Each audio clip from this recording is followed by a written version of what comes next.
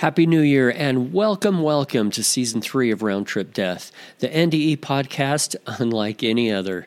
As promised, we're kicking off the new year with an extremely unusual episode, an interview with near-death experiencer and death row inmate Michael Bain. Michael is incarcerated in Tennessee, and as you will hear, we're communicating over an old prison landline. So I apologize in advance for the audio quality of this episode, but know that you'll find it worth listening to. From the time that they pronounced me dead was a good 45 minutes. They cut my clothes and then they paddled my heart because my heart had stopped. And I could see people screaming and crying, but I didn't realize that was actually my physical body because I was somewhere else. The only thing that I could feel, if you can imagine, absolute love and peace. There wasn't anything else to be felt. I was greeted by people I had known in the past. I'm back home again. Incredibly safe and felt at home. Hey, good morning, Michael. It's good to meet you. Nice to meet you, Eric. Good morning. So our podcast is all about near-death experiences, and I interview people from all over the world and all walks of life that have had near-death experiences, and we'd love to hear about yours today. Well, before I have you jump into it, can you just tell our listeners a little bit about you and your circumstances? They don't know who you are yet. My name is John Michael Bain. I go by Mike or Michael. I'm on Tennessee's death row in Nashville, Tennessee. I've been here since 1990. I've got a web page, which is freemichaelbain.weebly.com, and I also have a Instagram page that says Tennessee Death Row Inmate Seeks Justice. I've been trying for many, many years to get DNA testing and stuff like that right there for my case. I've been trying since '93, since I first seen it on the TV. They doing DNA tests. And I just recently got it, but there's a big process going on here in Tennessee right now that the Attorney General for the state of Tennessee is fighting with all the local DAs about he should have all the authority over these death penalty cases. And they're saying, no, because you're appointed and we're elected, we should have it. And that's the only thing that's holding me up right now. Okay. I was 23 years old when I come here, and now I'm going to turn 59. Wow, you've been there a long time. Long time. Hey, let's go back to 1994. I believe it was September 5th, 1994. You were already in prison. What happened that day? I was on death row at that time. We went out to the yard to go to the rec yard to exercise and stuff like that. Me and a few guys go out on the yard and we play pinochle. So me and the guy, Henry Hodge, that I played partners with, was I thought at the time was one of my good friends. Me and him was playing partners against somebody else. So we'd been playing for about 15 minutes. And we was all sitting down at this concrete table and stool and everything. And behind me is a phone booth where you make phone calls when you go out to the yard. So all of a sudden he told somebody, he said, Henry told somebody else that was in the case, he said, take my hand, I need to make a phone call right quick. So I didn't think nothing of it because, everybody sitting at that table was pretty cool. So he got behind me, started dialing the number. I heard him dial the number, and I was dealing the cards. I was standing up dealing the cards to all the other players. And when I sat down, he put his arm around my neck, and I thought he was just playing, right? So I pulled his arm from around my neck, and when I pulled his arm back, it had my arm and his arm had blood all over it. So before I could get up, he stabbed me in the back, right through my back to my heart, and cut my kidneys open. But what I didn't know at the time, when he cut my throat, he cut my jugular vein completely in two. That is unbelievable that you're alive to talk about that today. I realize that, and I thank God for it every day. It's just a miracle. But he chased me around the rec yard because there was no officer, and there was a lot of inmates on the rec yard that was screaming and hollering to get some help out there. And finally, after about 20 minutes or so, some officers come out there, and they wouldn't come into the cage because he had a knife, right? So they opened the cage up, and I just went outside the cage, and I don't know if I should say this on here, but I was so mad at myself for letting somebody sneak up on me from behind like that. And it was somebody that I thought was real close to me. So I turned around and looked at him, and I told him, I said, you better pray to God that I die, because when I come back, you're mine. I said, I promise you that. And I went and laid down in the floor in the E-pod, and what they didn't realize when I laid down in the floor, there was two officers there, Officer Shawn and Officer Saylor. They pinched the artery. They was in medevacs in Vietnam, and they pinched the arteries off in my neck to keep me from bleeding all that. But what they didn't know, that I was stabbed in the back and my kidney was cut open too. When I laid down on that tile floor, it kind of sealed off those two wounds for me. I was lucky. I was very lucky. I was blessed. I wasn't lucky. I was blessed. No nurses helped me that day. It was all them two officers, and they brought the ambulance down here, and they put those IVs in both groins and both arms to keep me alive. But before I got out to Vanderbilt Hospital, Vanderbilt Trauma Center, I blacked all the way out. I was in this dark place. It was really dark, really quiet, the most peaceful place I'd ever been in my life. And it seemed like I was only in there for a few minutes, but it was like almost like an eternity too. But I was in a place that I felt like I needed to be at the time. You know what I'm saying? It was so, I don't know how to say it, but it was just so, I don't know, peaceful and joyous and stuff. But there was no light. I mean, everybody's always talking about they seen a light. I didn't see a light. It was all dark, and it was just all calm and all peaceful. And then I heard this voice say, it's not your time, Michael. It's not your time. Go back. That's when I woke up. You know, that sounds very simple and very short. And a lot of near-death experiences are very simple and very short. Some people call that dark place the void. Does that sound like a word that describes where you were? I mean, there was nothing else around, so I guess it would be a void. Couldn't see anything. It was total darkness. I don't know. For some reason, the term sounds a little bit dark, dreary, and negative to me, but you didn't feel that way, did you? Tell us more about what you felt. No, not at all. Not at all. I was just calm and peaceful. It was like peace like I'd never felt in my life. And it was so unreal to me. Did you feel the presence of anybody else there? I just heard the voice. I felt love like I'd never felt it before, though. Tell me about the love. It was just like overwhelming. It was just so overwhelming. It was unreal. Keep going. Keep explaining. I don't know that you can explain something like that. When you've been to know me, you would know that there's never been a lot of love in my life until the last few years. But at that moment in that time, it was like, it was all love. It was about me and nothing else. You know what I'm saying? Yeah. Whatever that voice was or whoever that voice was, they were saying it wasn't my time. There was a reason it wasn't my time. I truly believe that.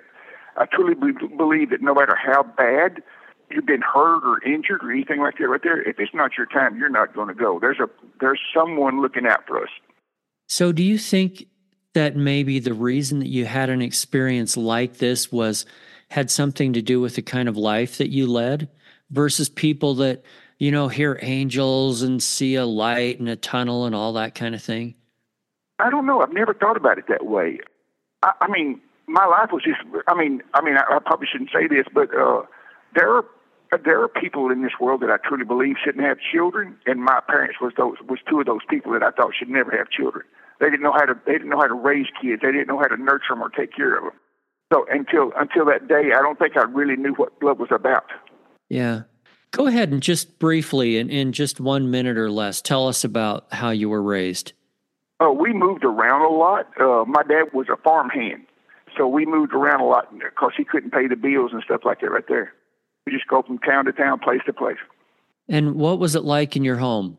Did you have a nice bedtime story every night and a kiss on the forehead and put to bed? No, nothing like that. No, nothing like that. Nothing like that at all. My mom was an alcoholic, so what little money my dad made, she'd always drink it up. All of us kids learned how to cook at a young age because if we didn't cook, sometimes when she was drinking, we wouldn't get fed. Yeah, so you just had to take care of yourselves. Yeah. We never had birthday stuff like that or Christmas gifts or anything like that. That's hard for some of us to relate to. And yeah. And I'm sure it had something to do with the kind of life that you've led. Did you ever think that you would end up in prison, though? I never thought I'd end up on death row. You know what I'm saying? I was wild as a youngster, so I mean, I didn't think nothing about it at the time. You know, I really didn't. I went to prison in 1982, and I committed that crime. I drove a getaway car in a robbery, but I wouldn't have no part in this one right here. I would never kill anybody for money anyway, for anything, unless you hurt one of my children. Then we might have a problem. All right, let's come back to your experience that you had. So you're in this dark but peaceful and loving place. You hear a voice that says it's not your time yet. Have I left anything out? Was there any more to it than that? No, I don't think so. Okay. Not at all. It was just that simple, and I couldn't believe it. What happened next? Now, I woke up, and I was rolled into Vanderbilt Trauma Center unit in Nashville, Tennessee, and the doctor gave me a shot with a big needle. It went straight to my heart. It was adrenaline. Then they put a mask over my face, and I fell asleep, and the next morning I woke up, and they'd stitched me all up, put staples. They didn't stitch me up. They put staples all in me, and Dr. Rutherford was telling all the interns and stuff around there, he said, if I'd have had to have a half a cup of blood out of this man's body yesterday, he said he would have been dead. So I didn't have much blood in my body when I got there. No, you absolutely did not. I absolutely look at that like, it wasn't his doing and it wasn't my doing that I'm still alive. It was only by the grace of God, I believe that. So tell me about your belief in God. Did you have a belief before this experience? How did it happen after? When I was a kid, I used to go to church every Sunday. And then we started moving around, so I got out of that. In here, on death row, you have to have something. You got to find something to believe in. So I started reading the Bible again and got off into it. And I didn't really go to these churches in the prison system, in this prison, because people have their own agenda. And I'm one of those people that I believe if you're going to serve God, you got to serve Him completely, not just a little bit. So I believe in God, but I'm not a person who believes in Christianity as an institution, if that makes any sense. Sure. Hi, this is Will. I wanted to jump on for a second today and talk a little bit about Smart Labels. Smart Labels has been super helpful for me and my wife to organize our storage. We may be a young married couple, but we still have some of those little boxes that we put away for, summer clothes and camping gear. Smart Labels makes it super easy. You just put a QR code on the box. The app walks you right through how to categorize everything. And then when we need stuff in the spring, you can just search right on the app what you're looking for, and it tells you exactly what box it's in. Smart Labels also comes in a few different colors. So if you're moving, makes it awesome. You can categorize your boxes by different colors. Say your kitchen is red, your bathroom is blue. And as soon as you get that moving truck there, you know exactly what boxes are what. We used to use sticky notes on boxes and they were always falling off, but Smart Labels made it super easy to not only categorize things, but also look them up in the future. Will just told you how much he likes Smart Labels. Now, I have the fun job. I get to give some away. Just head on over to Round Trip Death on Facebook. There's a post there today. You're going to see the details. It's really easy, and you just might win a set. How has this experience made your feeling about death? In other words, most people in general are fearful of death. I'm not afraid of death no more. People that have faith maybe have less fear. Yeah, go ahead and explain. You just mentioned you don't have fear anymore. Go ahead and expound on that. I don't fear death anymore. But really and truly, I never have. It's never been one of those things I was afraid of because I always felt like I was going to be okay. I've always felt that way. Now, my friends that I talk to on the phone, they all know that. They know I'm at peace with death and everything. So it doesn't affect me like it does most people. Most people, that's all they think about. I don't think about it at all unless somebody brings it up. Sure. So other people on death row, are they struggling with the fact that they, may be put to death one of these days? Oh, yes, because, a lot of them's on medications. They take Halidol and stuff like that right there, and Valiums and things like that right there they get from the infirmary because they can't cope on a daily basis. But you're at peace with it. Yeah. I don't actually believe I'm going to die here. I don't believe God saved me in order to let me die here. I don't believe that was my purpose. I don't believe that was His purpose in saving me. So what do you think the purpose was? I have no clue. I've been searching for that for the longest time. I've been searching for that purpose. We all are. We're all searching for our purpose, not just you. Have you ever read a book? Man's Search for Meaning by Viktor Frankl? Yes, I have. Yeah, that's one of my most favorite books. It was written the same year I was born, 1964. So, in some ways, do you relate to him and the experience that he had in Germany? To a little bit, yeah. To a little bit, yeah. There's a quote in there, and he says, "Be grateful for small mercies." Yeah, and it's been a while since I read it, but it seems like he was all about the attitude that you have. And the attitude that he had was what kept him alive. But I think in that book, for the most part, he was also looking forward to being back with his wife when he got out of there. And what he didn't know was within 6 weeks after they was both captured, she was put to death. Right. And if he had known that, he may not have survived it. He may not have survived. He may have given up. Yep. Yeah. So what keeps you going every day? My friends. I've got friends that I talk to on a daily basis. That I'm talking about in the free world, not inside the prison.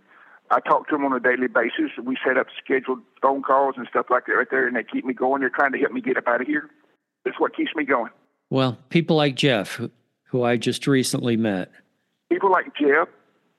Yes, I've got several of them. Jeff, Emily, Glenda, Beverly, Stephanie, Taylor, Emily, Eve. I got a bunch of them. What is an average day like on death row? I get up in the morning, usually around 5 o'clock, and do what I need to do before they unlock the doors. And then I got a job here. I'm the clerk here on this unit. I take care of all general paperwork and commissary and laundry and things like that right there, ordering clothes and stuff like that. That's my daily routine, and I make phone calls periodically throughout the day. That's nice that you're able to do that. What would you say to other people that maybe are dealing with either the loss of a loved one recently, or they really have kind of an overabundance of a fear of death? What would you tell them that might help them today? I don't know about if you just recently lost a loved one. I mean, we've all gone through that at one time or another, and it's not a good feeling. I think you just got to keep the faith and just keep moving forward. Time heals all wounds. I truly believe that. I've lost both of my parents since I've been here. I've lost a lot of family members, and time heals all wounds because there's nothing we can do about what's happened. You know what I'm saying? We just got to keep moving forward, and that's what our people and our family and our loved ones would want us to do. As far as fearing death, I don't know how to answer that question because I've never feared death. It's never been that way for me. I truly believe if your heart is right, you're going to be okay no matter where you go. If you believe in God, then you know where you're going if you believe in Him. What other changes happened in you because of this experience? I don't think I'm so angry anymore. When I first come here, I was so angry because they locked me up for something I didn't do, and I think so many people knew that I didn't commit this crime. It was just unreal. Everybody says they're not guilty when they're locked up, but they had no physical evidence against me whatsoever. It was just a bunch of lies. It's just unreal. After that experience, I just realized, there's not enough time to hate. There's not enough time to be angry. So I go through the day as pleasant as I can be.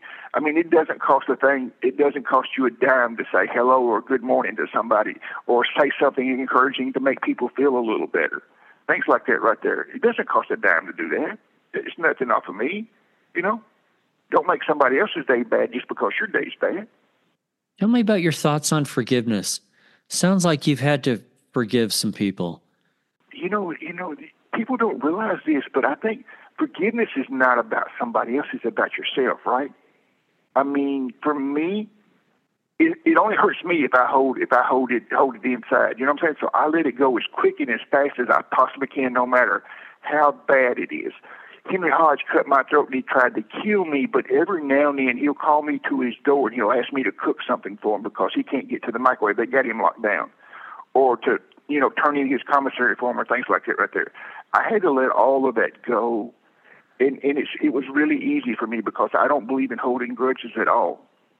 How about forgiving your parents? I think I've done that years ago. After I left home at an early age, I never had much to contact with them anymore. Just recently, me and my two sisters and my brother just started talking again after all these years. it's been about, I guess in the last 2.5 years, we started talking again. And it's been many, many years since I've talked to anybody. It's in my family. And do you know the people that accused you of your crime? And have you been able to forgive them? See, I don't know. You don't know the circumstances. So there was 2 young boys, 16 and 17, that was involved in this crime, and they're the ones that testified against me. And I couldn't hold a grudge against them because I felt like they was doing it to protect their parents. You know what I'm saying? They wasn't doing it to hurt me. They was doing it to protect the people that they love, because they both know that what they were saying wasn't true at all. You're an amazingly forgiving person. But that's what you just asked me a while ago. I mean, if you hold a grudge against somebody, it don't hurt nobody but you, because it's eating you alive on the inside. You may not see it on the outside, but it's on the inside. Yeah. We have to let it all go. So what do you think about God and the afterlife? And did your experience, how much did it affect that? I don't give it any thought. I just think about it like this right here. If it's anything like I've already felt, I'm ready to go. And where do you think it is that you're going to go? I'm going to go to heaven. And what do you think that's like? I don't know. I would like to find out. I have no clue, but if it's as loving and as peaceful as it was that day, I'm ready. Sign me up. Well, Michael, I can tell you, I've interviewed a couple of hundred people now and spent a lot of time with them that have had near-death experiences. And one of the commonalities is love, and God's love, and the immensity of the love, the unexplainable love that you had a glimpse into. And I'm glad that you had that glimpse. That's just awesome, because when you get there, there's going to be even more of an outpouring of it. I hope so. I'm praying so. Do you believe that some people experience more of a hell kind of place? I don't know. I hope not. I don't know. I think for there to be evil, there has to be an evil place too. You know what I'm saying? To be real evil. Now, I've heard this saying by other people all the time of talking about somebody else. There's a place, there's a place in hell for somebody like you. I don't think I would ever say that about anybody, but because that would be like wishing it on yourself. So I try not to think about that kind of stuff. Wish it on somebody else. People around here wish a lot of stuff on other people. I don't do that, and I think you just wishing it on yourself. So I don't think about stuff like that at all. I'm grateful for the happiness and the peace that I have in my own life. I appreciate your great attitude and how it keeps you going every day. It sounds like you are a positive influence for lots of other people that are incarcerated there. I try to be. Have you been able to tell very many other people about the experience that you had? There's very few people that I talk about that experience with. My friend Emma and Jeff brought it up and me and Jeff talked about it, and then you got in touch with Jeff because of it, or he got in touch with you because of it. I don't know which one. But very few people know about it. I think that's a personal thing. Until recently, in the last 3-4 years, my heart has been opened by so many different people that's come into my life. You have 1 minute remaining. So I guess I just wanted to share my experience so everybody would understand. Well, I appreciate it. We just got the alert that we have less than a minute left. Is there anything else that you want to share with our listeners? No, I just appreciate you taking the time and the effort to do what you can to make things better for everybody. Thank you, Michael. Thank you for listening, and just a quick reminder of the master class called What Really Happens After We Die. This is the last week to sign up, so go to the show notes for a link to all the information and the half-price registration for Round Trip Death listeners. Until then, I wish you everything good that you're looking for in this life and the next.